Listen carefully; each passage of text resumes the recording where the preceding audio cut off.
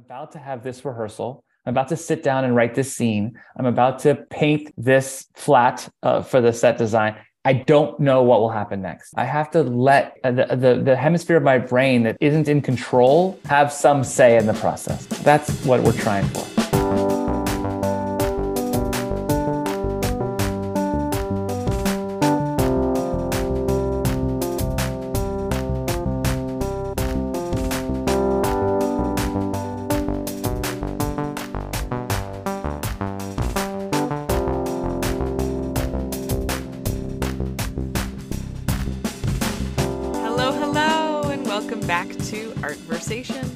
Meditative conversation about the artistic process.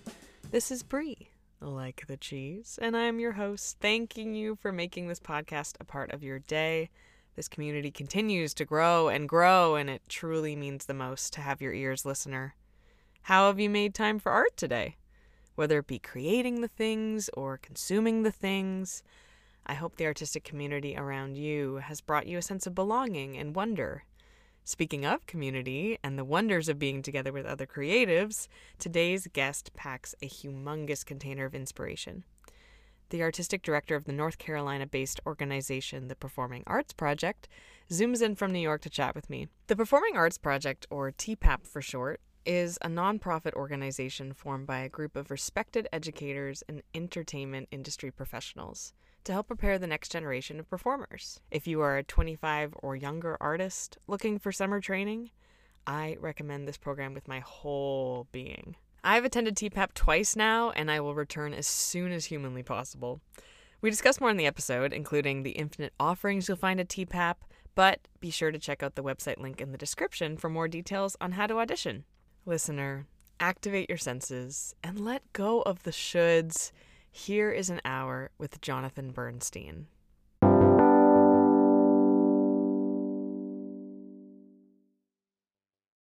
podcast. I never know how to begin. Try something you've never tried, or try whatever you want and see if that works. My first thought is, how do you feel 3 years into the pandemic today? Oh, wow. What a wonderful but weighty launch. I have so many confusing perspectives and views on these past 3-ish years. You ended your question by saying today, so I'll just be completely honest about where I am today. I feel a little less confused than in recent weeks, but nonetheless overwhelmed by having patted myself on the back in the early going 3 years ago, March 2020. As we sit here now, it's March 13th, 2023. And about exactly 3 years ago, the shit started to hit the fan. And I remember pivoting nimbly to new normals, new ideas of how to cope, who I am in a crisis. And the story turns a little southward in a moment. But like in the early going, I was like, oh, okay, great. Good for you, self, for being not terribly panicky, hunkering down to want to protect the woman with whom I live and myself by extension, but in that order. And I just changed all of my routines throughout the old and brought in a ton of new and disorienting modes of being. I seemed to do it, or so I thought at the time, really effortlessly. And I was like, yeah, great. And I think I stayed in that state of mind longer than I intended to. And then maybe about, I don't know exactly when, Brie, but like, let's call it 3 or 4 months ago. So a good 2.5 years at least. It's a lot to maintain. Yeah, I started to realize the way in which my life had become very small, very politicized. And I actually started to, how do I put this? Admonish myself for how quickly I was able to change everything and not see the forest for the trees at all, but just to concentrate only on trees. And in fact, leaves of trees. Like I didn't see the forest for the leaves. I was just like, as my head was so down, right? And so I felt sad in a way that I was unable in recent times to see a bigger picture, to see a very sobering glimpse of global suffering, the ways in which other households were coping. And so I feel like in some respect, that pendulum swing was so extreme and so abrupt that it actually, inside of it, it felt like I was doing a good job. But I didn't realize until I think relatively recently that I was blinkered in some very fundamental way. Like I just couldn't see much more than what was like the groceries that were in front of me, okay, now we're washing our mail. Okay, great. This is now how we live. Right. Oh, are we not trusting any other human being on the street or in public transportation or in a restaurant or okay, great. That's what I'm going to do. Mistrust is the currency. Great. And it worked something fundamental in not wanting to die. I guess I had ceased living to some degree. I know that sounds a little corny, but it's how it felt from the inside. And so I am in the process now, and I think very much today, as to your question, of trying to right the pendulum a bit and try to find my equilibrium again. That's sort of how I feel about that. Am I right to say that it felt so microscopic? Yeah. That the transition into macroscopic was impossible? Virtually impossible. Yes. I have found cracks in that as I climb my way out of the micro. I think I can relate. I felt almost the opposite though, but it's the same idea of like quick transitions, feeling so unstable. And so it caused me to live in the present moment. But I think the future now is just such a blur, right, that I don't even have yet the skill at my ripe young years of 25, where my prefrontal cortex has just begun. I don't yet have the skill to plan too far ahead. Yeah, that makes sense. I'm seeing that more and more with folks that I know, which makes all the sense in the world because things are less predictable than ever and things were canceled quickly, had been on the docket. And so it's hard to know how to trust what's next. That mistrust piece that you spoke on too, that feels very relevant today, I think. Yeah, in ways that the are connections. Yeah, in ways that are perhaps more subtle and more nuanced and less overt because they were reported on, right? There was journalism on the topic 2.5 years ago about who is a danger to us now. Yeah. And it's bizarre to combat an invisible enemy. Yeah. I just remember thinking like, show yourself, COVID. Just show your face. Finally. I need an image. I need an image. Yeah, right. Yeah. Sure. And it's weird that it could be anywhere on any surface, on anyone's hand or in anyone's mouth. It's just so bizarre. And the disorientation of that is still, I think, with me, certainly. And I feel with others as well, as I look around, just how to come back from this thing, how to rehabilitate, even just sort of spiritually. Something that you've taught me, JB, Jonathan Bernstein, is to remember why empathy is a strength and not a weakness. And I think that's so saturated in the Performing Arts Project's programs, the empathy and focus on community rather than isolation and mistrust. But I also would say that it's a hard skill to maintain. Yeah. Especially in global turmoil. Yeah, it really is, isn't it? It's so hard. And certainly the pandemic or a pandemic of this nature has made that very thing all the harder. The truth is, as I try to talk about that with other people, in so doing, I am trying to teach myself how to be better at it, for sure. And frankly, I would say I don't think I come by it naturally. I need more help than most in that area. And the Performing Arts Project is very much devoted to those ideas and principles, radical empathy, radical curiosity for each other. But I feel like in some ways we've adopted that posture so we can be helped right there alongside everybody else too. Well, and I would argue that like the faculty is also a part of the community because I would rather not be put on like a hierarchical scope. So absolutely the faculty, the facilitators, the interns, the people who are quote unquote leading the space are also deserving of the same amount of empathy. Yeah, without question. And why not? Just because we were born a little bit earlier right. doesn't exempt us from our fallibilities or what have you. But yeah, the community is in large part dedicated to the challenges of the sustainment, as you said, the sustainment of that, because it's a muscle. It's a muscle. Right. And so in certain sense, the programming that we've all built and evolved together is a gymnasium for empathy. So it's a place for people to work out their empathy muscle and just drop lift, 800 tons of empathy every day, 24/7. And Picturing like McDonald's play place. yeah, totally. So it gets easier. One hopes. Like anything, we feed various wolves in our bodies, in our brains, and so it's a question about which one you want to nourish. My next thought is to throw you a question that I've always wanted to ask you. Are you ready to catch it? I'm good. I'm ready to try. What started the Performing Arts Project 12 years ago? Well, that's easy. There were a few of us who knew each other from around town. We, I think, recognized in each other a kind of like-minded impulse to continue learning. And so we found this summer arts training program together. Can you name who those people are? I can try. I think there were 10 of us total. Okay. So there are 9 other names. Let's see if I can do it. Kimberly Slade, whom you know. Yes. Juliet Gray, whom you know. The wonderful two. Neil Patrick Stewart. NPS.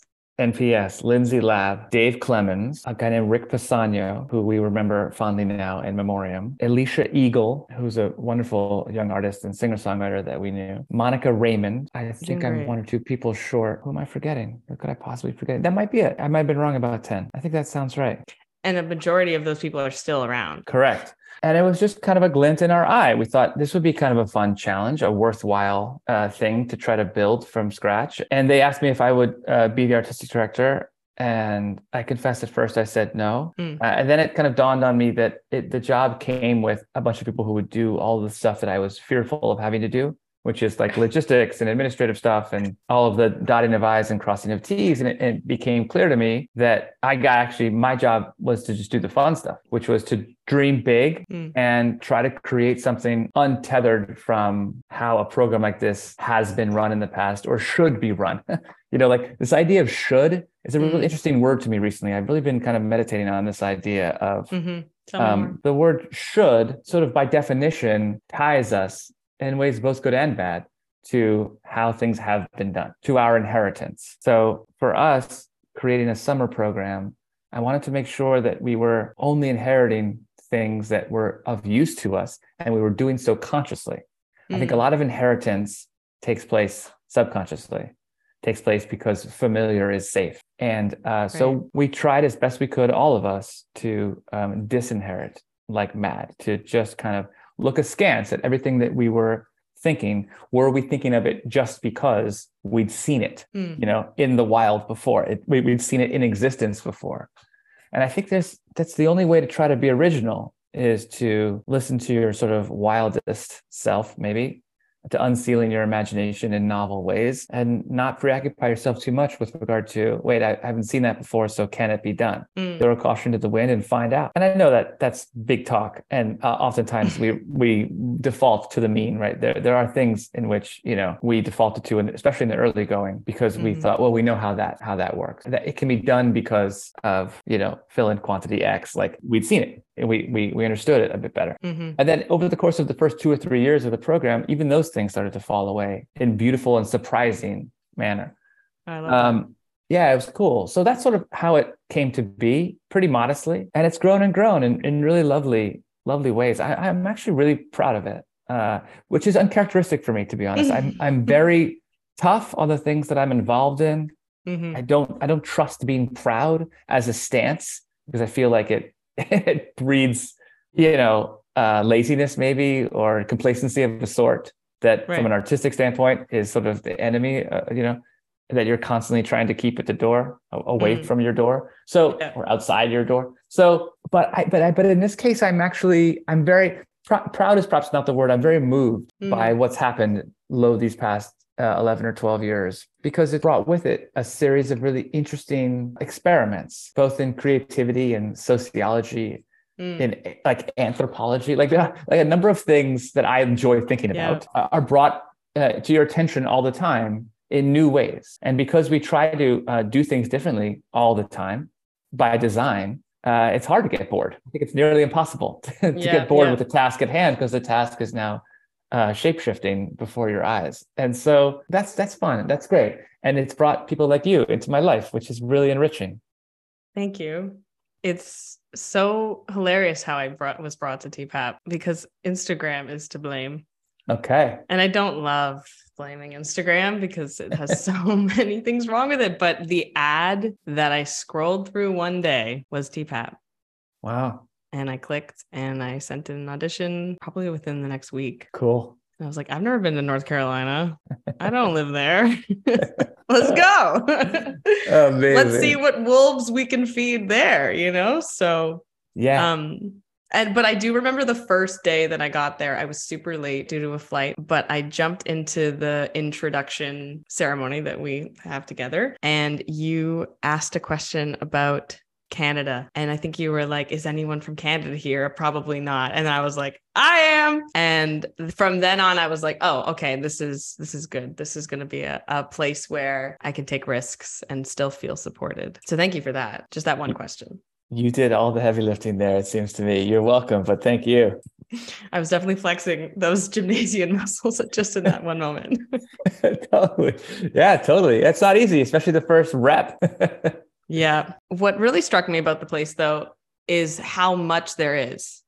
Huh. How many classes, skills, people, colors, sounds there are to those 3 weeks. I'm specifically talking about Panorama, I should say. Right. But I think in what you were saying about evolving and changing it every year, there still is such a like grab bag of information. It's almost as if, yes, it changes so much, but it also like expands like the universe. So for me, at least, like, and going back in 2021 and just feeling like there was still so much more to learn, that curation and that programming, I guess I'm curious about, how do you know where to stop? That's a great way to phrase that question. I mean, I guess the answer to it is you never do. And that's what creates all of the things you just referenced, all of the colors and the sounds and the people. Like if you don't stop, I suppose if you just continue to authentically respond to your curiosities as they evolve, then the program can't help but reflect that in some way. And not just me, mind you, but of course, all of us who are helping that curation, contributing to that curation. And then, of course, you have, by late spring, a number of people who have taken you up on your invitation by audition to come join you. And then and only then can you actually really look at the situation soberly and say, well, what should we do for these folks? Don't worry about what happened last year or the year before that or in our history, right? That's sort of completely irrelevant at this point. What about these human beings who are coming to join us, who are honoring us with their time? No small thing. No. How can we throw a bunch of new sounds and new colors at the problem without understanding what might come of that, and just let it rip? The one thing I never want the program to be is hypocritical, right? So if we are preaching in some form or fashion the gospel of sound performance technique is not to repeat yourself, right? If you're doing 8 shows a week, or if you're on a film or television set somewhere, it doesn't matter either way. You want to respond honestly and truthfully to the moment, to where you are then, right, at that time. And if that's the case, if that's what we're ultimately trying to get people to be in conversation with as an idea, then we can't help but behave that way organizationally, just like writ large. Like the organization has to be as adaptable. And not tether ourselves to, remember that time that we did that thing that worked really well? Right. Because if we try to recreate that, it's as sinister an instinct as if you're doing a monologue, you're trying to do it like 3 Thursdays ago when it went really well. Right. Like if you try to stage revivals of these things cynically like that, then from the top down, that shit just by osmosis, people understand, oh, wait, they're resorting to the familiar and to the stuff they think works well, then I should too. It's the one thing we cannot afford to do. Okay. I think that's always been my principle from the beginning. And it makes for a more interesting experience, but a harder one to manage, because there are just no laurels we can afford to rest on ever. And it's fun and more fatiguing. But guess what? So is the whole art form itself. You brought that back so well. Yeah. Art is hard. Art is hard. It's hard because when it's easy, it's not good. Totally. You know? Totally. Like what you're saying about the replication. Yeah. and, trying to restage something that already didn't feel like it was on a stage. Right.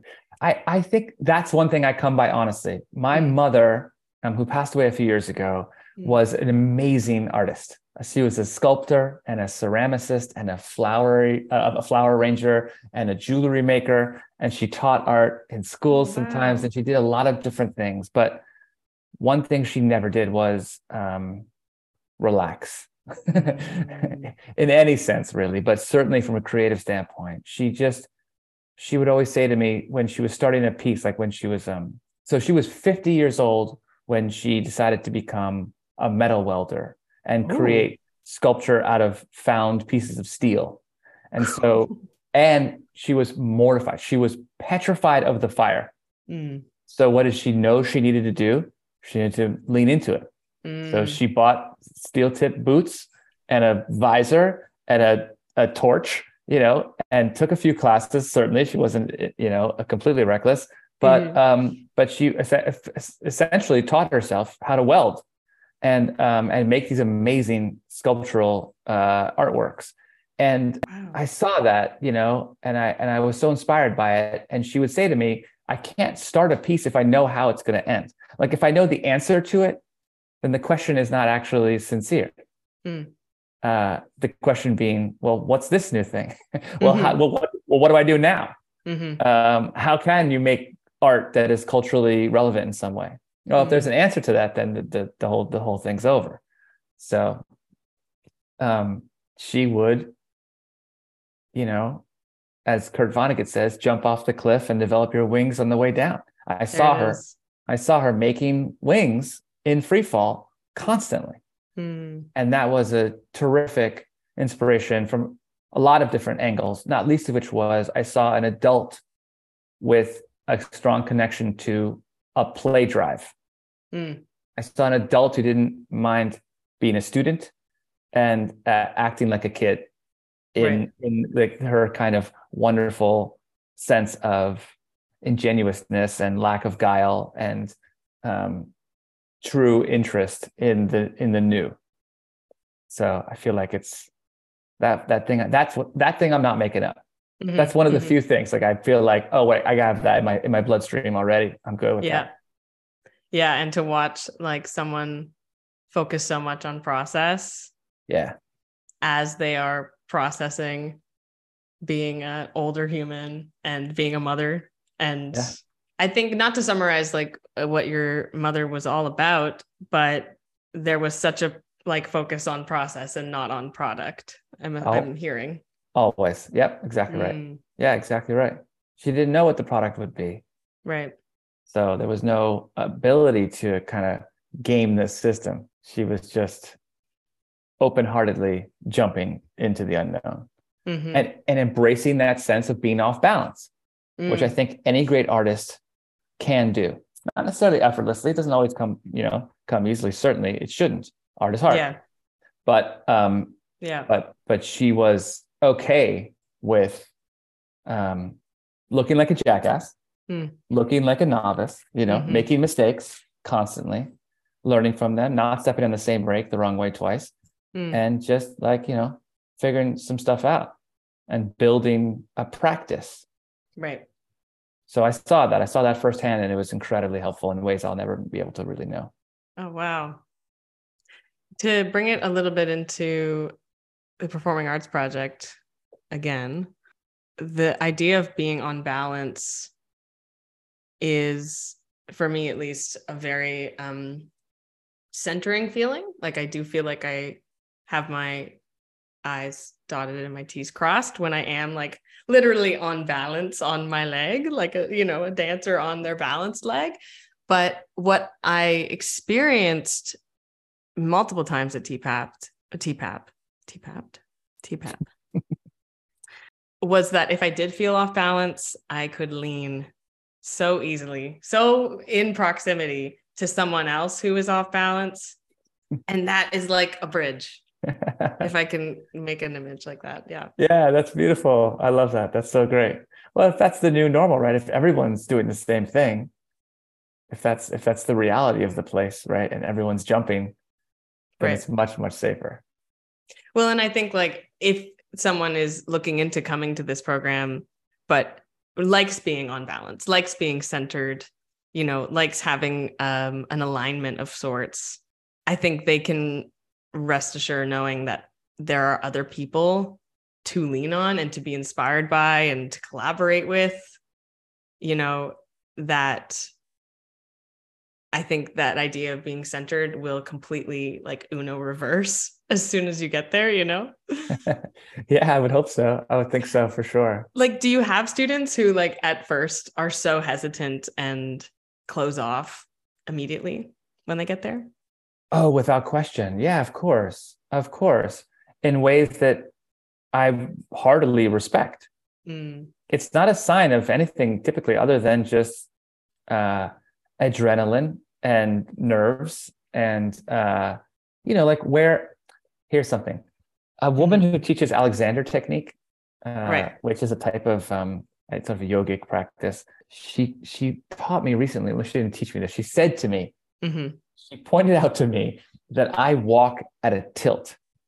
I literally, and this is true about me, I felt this since I was like, I don't know, 12, 13 years old. The way I walk is a little bit like the Leaning Tower of Jonathan Bernstein. Like I just kind of like walk with my head going first and the rest of my body just following imperceptibly, like barely perceptible, like just by fractions of, millimeters. Right. And she noticed this and she said to me, it's because she said to me, you prize your intellect and you want to make sure that wherever you go, your brain arrives first. Sort of as the avant-garde to like, just like, the soldiers at the beginning of at the tip of the spear, just to like suss things out, just to make sure that it's safe. Right. Just to like intellectualize the new scenario. With each step I take in life, my brain is like trying to assess what's what. And I think that must be true with every human being, but we trust different parts of ourselves to arrive early. Yeah. And for me, I think that's very true. My head does arrive first. And so even for me, I feel like I've got to my sense of being on balance is to move my head back a little bit and not necessarily lean exclusively on that chakra, but rather, allow the unfamiliar to happen and to just try to walk a little bit more upright and not do the reconnaissance that I'm accustomed to doing. Just within, again, fractions of a second. And so it happens to students, it happens to me, it happens to all of us.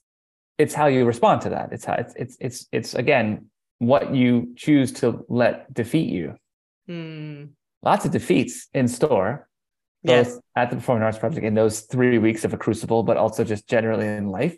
Yeah. I mean, defeat is I think completely impossible to sidestep. The tripwires abound, but it's about staying upright as best you can and trusting more skill sets or building more skill sets to cope with whatever new thing is in front of you, so that you can stay equal to the new challenge. I'm thinking about the posture that you spoke on, and for me, it's definitely my like hips go first, like my pelvic floor goes first, right?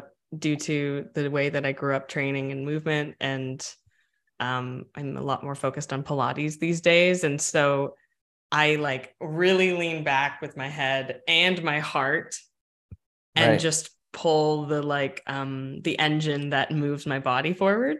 Yeah, and I wonder if the way that we like restack everything, hips, chest, head, if that is allowed to be balanced, if that is the one thing that, remains on balance, perhaps it allows us to be available for the off balance that's happening around us, or the potential for another participant to fall off balance as well, and we can be their anchor. Yeah. I don't know, because I don't want to say that like people should be just completely aligned, but I think like anatomically they should. Sure. Yeah, it helps with the chiropractic bills. Right. Does that make sense to you? Complete sense. Okay. Yeah, without question. Without question. But I feel like there is something to be said for finding the entirely unfamiliar thrilling. Mm, I think really good artists have a sense of wanting to be off balance. right. Like there's nothing better to the right actor in a long running show than to have an understudy go on. Mm, Because it again, it attunes your stimuli in a different way, right? It just all of a sudden keeps you honest. yeah. And that should be exciting. I think that's important. Right. So yeah, I don't know. I just feel like even in this conversation, neither of us are completely sure what we're encircling, but we're trying to be but in a beautiful way, right? I mean, I'll speak for myself. Like I don't have a true grasp of this is how I need to live. This is just like I'm positing a series of ideas and theories and seeing what might stick. So even as I talk aloud, I'm trying to formulate what I'm going to have, what I'm going to be like later today. And it this kind of ad lib, this kind of like riff on what I know up to now and how it might inform who I'll be is just also a genuine kind of thrill into an abyss, right? A launch into a series of unknowns. Neither of us have ever been alive today before. True. Like it is 3:41 p.m. Eastern as we speak. So 3:42 who knows? Could bring anything. And so it's like just a series of, I guess it's the ability to live as close to the future as possible. Like you and I we're riding on this edge of like as far into the present tense as we dare to go, as we can bring ourselves to go. And so it's great. So the past can inform us, but we can't lean upon it too heavily, or else the future will be compromised. This is how I see things. Yeah. And I do think different people grasp that idea in different ways and in their own time. So it might take a week, it might take 2 weeks, it might not be until the very last day of Panorama, of Blueprint, of Compass. Yeah, sure, of course. They grasp a small morsel of that.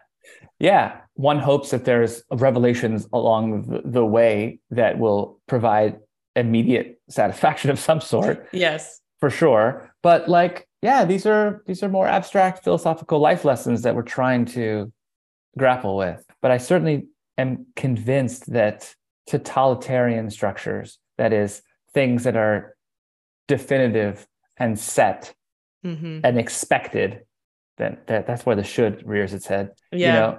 Like those constructs aren't useful to the artist.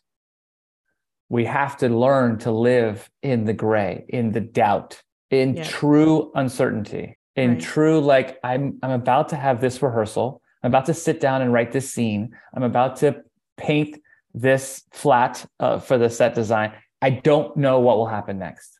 I have to let my the hemisphere of my brain that isn't in control have some say in the process. That's what we're trying for. That is so beautiful, and I'm trying to like figure out a way to segue because I'm so like deep in thought. For me, it feels like we're in the quote unquote business of human life, Sure. and with all the mess that comes with the human life biz. It's not for the faint of heart. No, it's not. Yeah. But funny enough, it makes me trust humans more when I am in company of others who are doing the same scary thing with me. Yeah. Funny enough, like we're both scared, but we trust each other. Right, for sure. And isn't that the whole point of good art, is to make you feel less alone? Yes. Yeah, that's the deal. That's the whole shooting match right there. So that's what we have to do. And I really believe this idea that we're all of us completely unique, but that's only true insofar as we're being ourselves. Yes. Not forcing it is something I'm still focused on in my practice. Yeah. Because I want it so bad, and I want it to happen now. Yeah. But what's lovely about Panorama is there's 3 weeks. Yeah. And even at the end of the first week, I feel like I have tried so many firsts and failed so many times that I feel ready for more. That's awesome. That's You so know? great. And it's time enough to disinherit the need to dance like Misty Copeland or sing Yes. like Sutton Foster or act like Daniel Day-Lewis. Like it's about realizing, oh wait, Daniel Day-Lewis is so fantastic. Tilda Swinton is so fantastic, right? Audra McDonald is such a force. These people are so remarkable, but that's only because they're not imitating anybody. And so we have to try to figure out, they might have had inspirations aplenty, but they do seem sui generis, right? They do seem like just one of a kind completely. Yeah. And so it is our task to bring as much Jonathan Bernstein as I can bear to any room I walk into, as I can bear, and see what happens, Yes. I really enjoyed the fact that your audition process feels a little bit more like what you're saying about it feels like you can get to know the people a little bit more rather than get to know what they're good at. Yeah. I really enjoyed that. And sitting in on auditions this past weekend was such a and reinvigorating process of me realizing, oh yeah, we're allowed to know each other and get to know each other, not just audition each other, Yeah, well said. I'm glad. That's certainly the main goal there. Have you found like a evolution of how to audition these kinds of programs, or has it always remained the same about getting to know each of these unique people that apply? I think in answer to that question, it's always remained philosophically the same. I wanted it to feel more like a workshop than an audition. Okay. But that said, over time, I feel like I and a few others of us who are responsible for this element of things have been able to finesse some techniques that we use to achieve that goal. So for example, when we're doing live auditions in a room together in person with people, and they come in one at a time, there's never a table. For example, there's never a table that separates us as a moat. Well, that's so different. Us versus them. It's a audition staple, right? There's a table, and the person who's auditioning is on the other side of the table, and I am safely ensconced in my chair over here. And typically I have a writing utensil in my hand and something to write on. And that auditionee is well aware that the thing that I'm writing is whether they're any good. Yeah. Which sucks. It sucks. It puts up such a wall, that table. Yeah. It's brutal. So no tables, no writing utensils, no paper in sight ever. That is that's a technique that we use. It's important. We also dress down by design. We want to make sure we're not like dressed in any way that could be deemed formal, because again, that by osmosis sends a signal that this is a formal situation. Right. So these are, again, like techniques, things that we've sort of built to help all parties concerned, or just to help the knowledge that you were talking about, to get to know each other. It's the weirdest speed date ever. Yeah. And that's what you're trying to come up with something that can transcend cocktail party conversation quickly. Right. And I think in doing so, you're still commenting on the fact that it is an audition. Like it is always baseline. We know that we're trying to figure out something by the end of the 15 minutes, whatever, how long it is. Right. But along the way, there is such a breaking down of that stereotype of an audition room. And I watched it in the participants that we spoke with on Saturday. I watched their like normal audition posture at the beginning of the Zoom slowly become more engaged almost. That is definitely what we're after, for sure. Yeah. It's really cool to see. Yeah, it's so much better. So much better that way. Because they're putting their best foot forward. They've been conditioned to do so. No one blames them for this. Yeah. But over time, what I'm looking for is the other foot, because it's the more interesting one. And so the best foot forward, like the best foot forward is the polished one, right? The one that you've sort of, Yeah. you start to realize over time, it makes you look the best maybe, or, the most talented, or the most intelligent, or the funniest, or the whatever. Mm-hmm. And it's like, that's all well and good, but it's actually not terribly compelling. Right, right. The things you think you're good at, great. That's fine. That's been established by you. Cool. Let's actually move past that now and see if you're willing to demonstrate, or to, sort of contend with the things that you're not so good at, which goes right back to my mom's insistence that she not know how to solve something before she started it. There's bravery in that. And I think that's what we're trying to kind of bring out in everyone, including ourselves. What would you say to someone who maybe is auditioning digitally, when you don't really get to have that conversation or that interaction with them in real time, but you receive monologues, dance pieces, songs, original pieces, poems, a plethora of things that they are proud of and good at and have, packaged together? What would you say to them? How would they curate that package when it's not in person? Right. The website hopefully says it, so that it leads them, toward the path of what ultimately we're looking for. The website compels people to speak to the camera for a minute or two at least. There are a couple of sample questions on the website that are a little bit off the beaten path, to say the least. But if you don't want any of those, if that doesn't evoke something in you, you can just talk about whatever you like. And hopefully that will evidence something that is not necessarily the most polished, the most coached, part of their repertoire. And it is, I confess, the thing I look at first.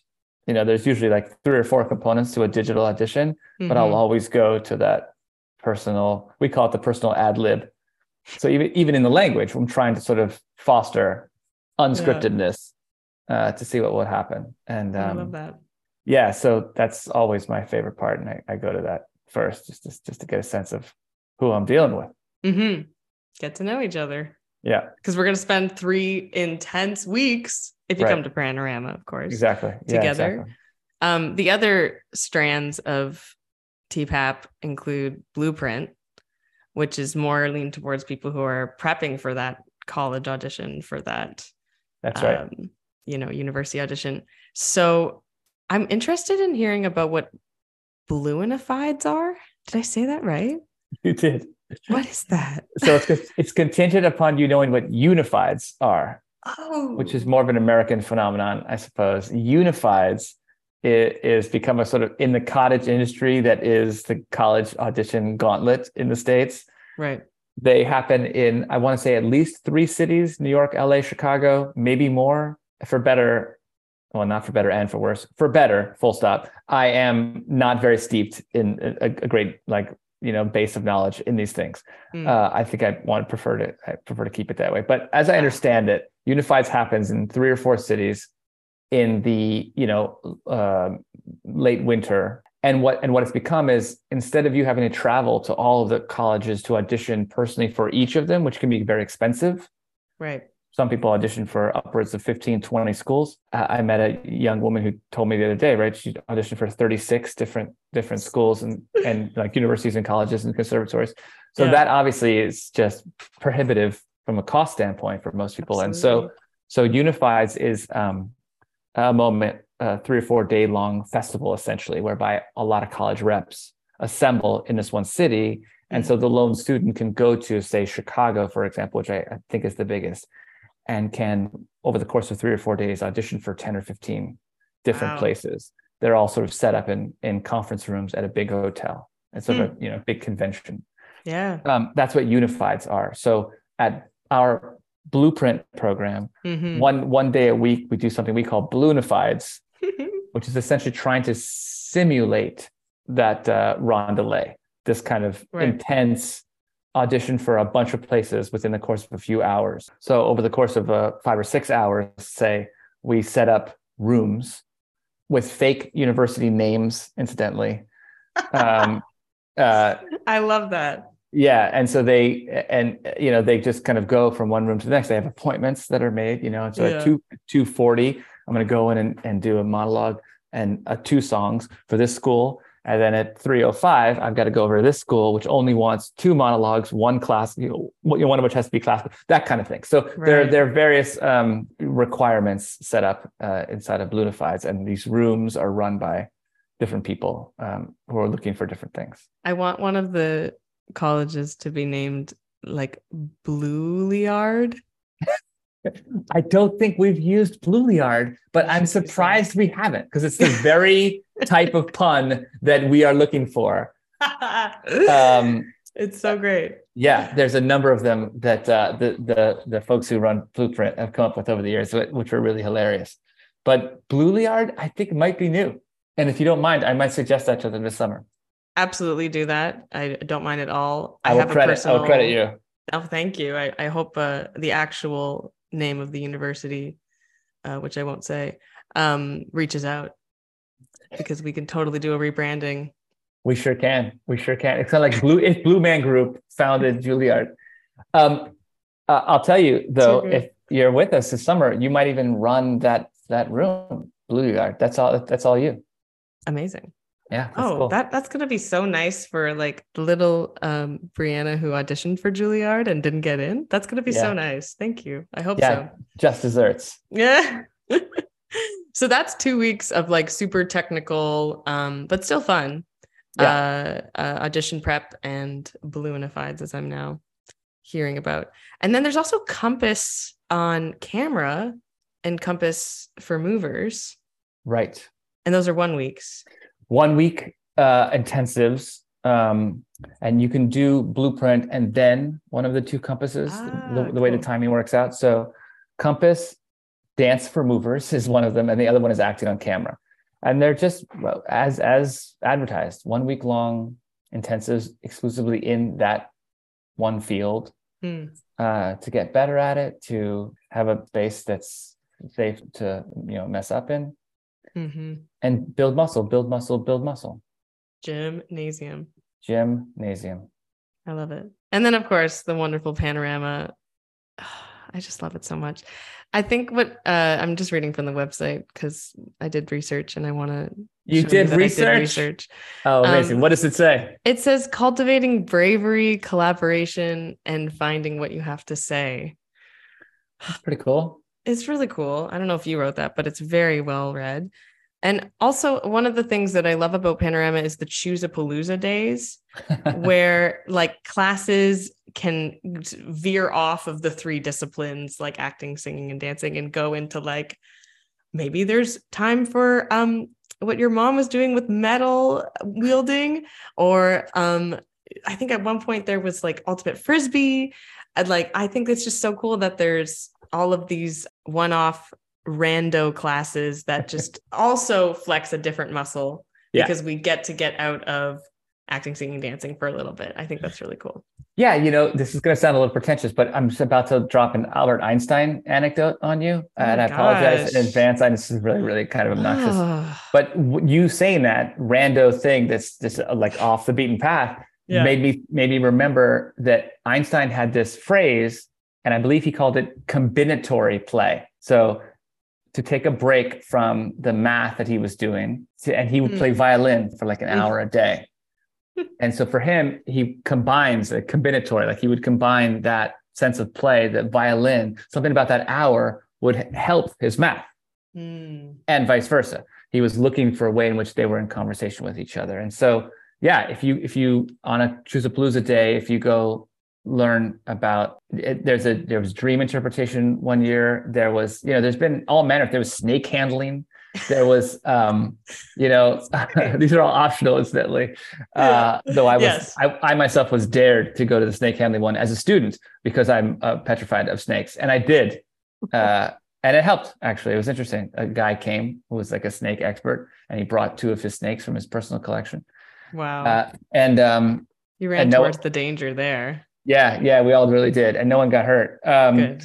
But there's volleyball, there's garage band. There's different things that are obviously not as far afield. there was this one Choosapalooza, one of my favorites of all time, was the aforementioned Neil Patrick Stewart, who's big into Shakespeare and really knows his stuff. He taught a 4-hour-long class just looking at the balcony scene from Romeo and Juliet. Yes, I remember this. And as you know, with Choosapaloozas, the teacher can cap the number of students for that particular session. Yeah. So you could choose to say unlimited if you like, but you can also give it a hard limit. And he said just two people, whoever were the first two people to sign up for Romeo and Juliet, 4 hours, and it was just table work, mind you. And it wasn't for anyone. It wasn't for performance. We never really dig into that element of things, as you know. It's not about, trying to impress anyone. It's just about the work. And so I remember that afternoon, I was wandering around and I was sort of like dipping into various Choosapaloozas to survey the landscape. And I sat in on about 15 minutes of the three of them. It was Neil and two female students who were the first two to sign up. And every half hour or so, they would switch. One would play Romeo, the other would play Juliet, and then they'd rotate. And for 4 hours, they just broke down every frickin' syllable of the beautiful balcony scene from Romeo and Juliet, just for the love of. And I had to leave after 15 minutes because I think I was going to start crying. Like I found it so beautiful that these two young students who didn't have much experience with Shakespeare until that day, got to sit with a guy who knows his stuff and just realize the beauty of the poetry in that sequence and the connection in that sequence. And then after those 4 hours were up, they went to dinner and they're on to something else. And it was like, God damn, what a cool opportunity. Absolutely. So yeah, Choosapalooza days are fun for sure. I'm remembering though, the year I was there was an R&D that looked at the balcony scene. It might not have been Neil, maybe I'm thinking that's of someone else. Very possible. Yeah, I think that's right. That does ring a bell, but I don't think it was Neil. I forget. Yeah. And then because there was like a physical element to it, right? Yeah, there was in Wake Forest University, the balcony of that became the stage. Yes, I remember now what you're doing. That was Neil. Yeah. Okay. That was two different students. Yeah, for sure. It has to be Neil. Yep. Yes, cool. that was. Yeah. I wonder if that came before the Choosa class. Maybe it was I think by. That may well have been, yeah. But yeah, Choosa. It is so much fun and so tiring and wonderful. And then another great element about Panorama is the R&Ds, which we just spoke on. Getting to work on an original piece after having 3 different classes or a full day of technique, getting to apply that technique into something that is so original and new. And even for the director choreographer, it's like, we don't know what we're gonna do, but we just jump in. I love ending each day with those rehearsals. I think that's so genius. Yeah, those are really fun. And people are legitimately encouraged to just follow whatever bliss they're listening to most loudly at any given time. Someone comes to me and says, like, I would like to stage chapter 8 of Eleanor Roosevelt's biography and set it to the music of Coldplay. I'm like, and I want to like rehearse it by the swings or like the hammocks in the middle of the quad. I'm like, hell yeah. Are you kidding me? That's great. Yeah. What a cliche. So yeah, it's like, great. Of course. Why not? No one else is doing that. It's so fun. Mm-hmm. And then getting to watch other people's. Yeah.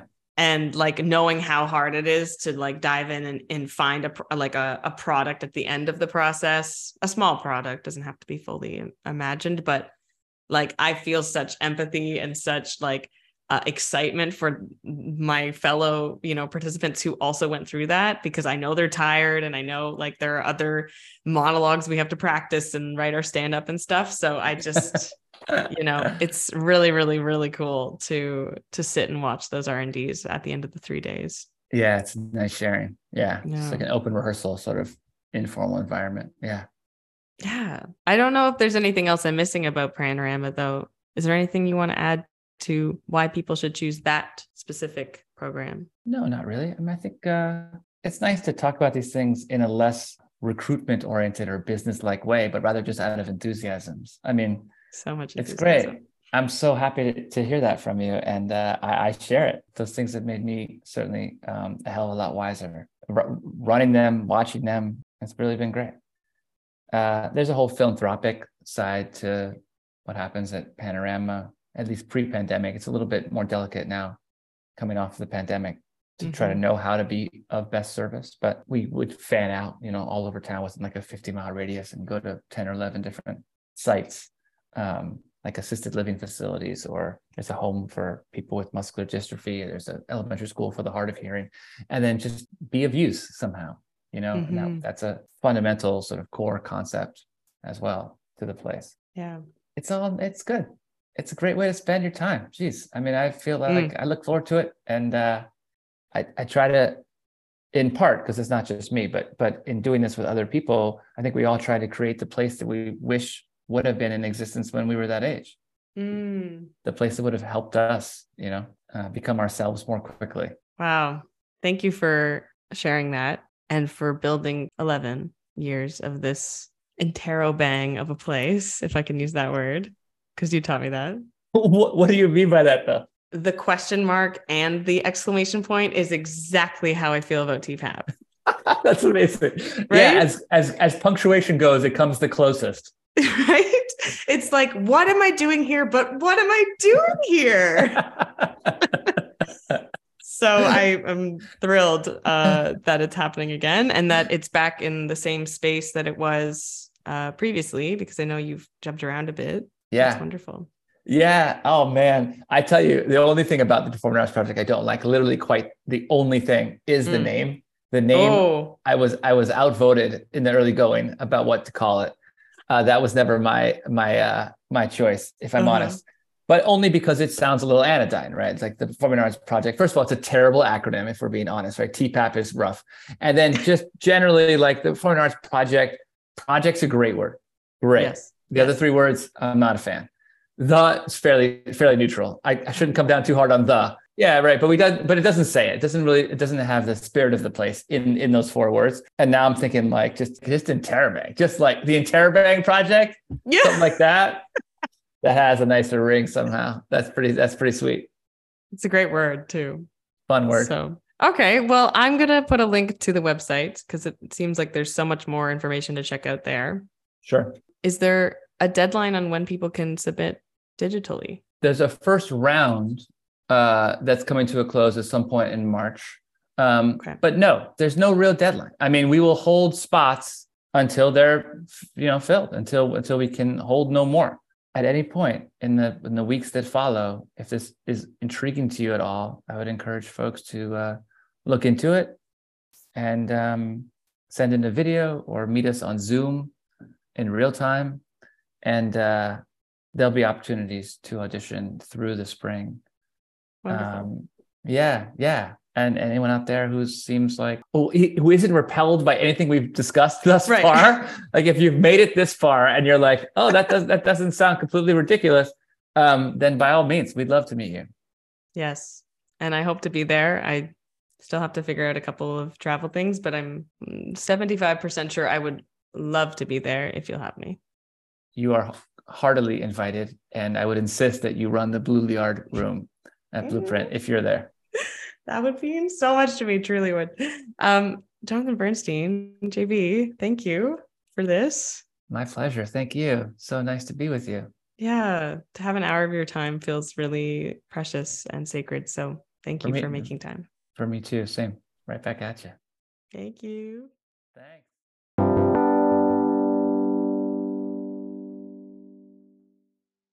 Thank you so much for listening to the Artversations podcast. Please help the podcast community continue to grow by clicking subscribe or follow on your podcast platform and leave a review.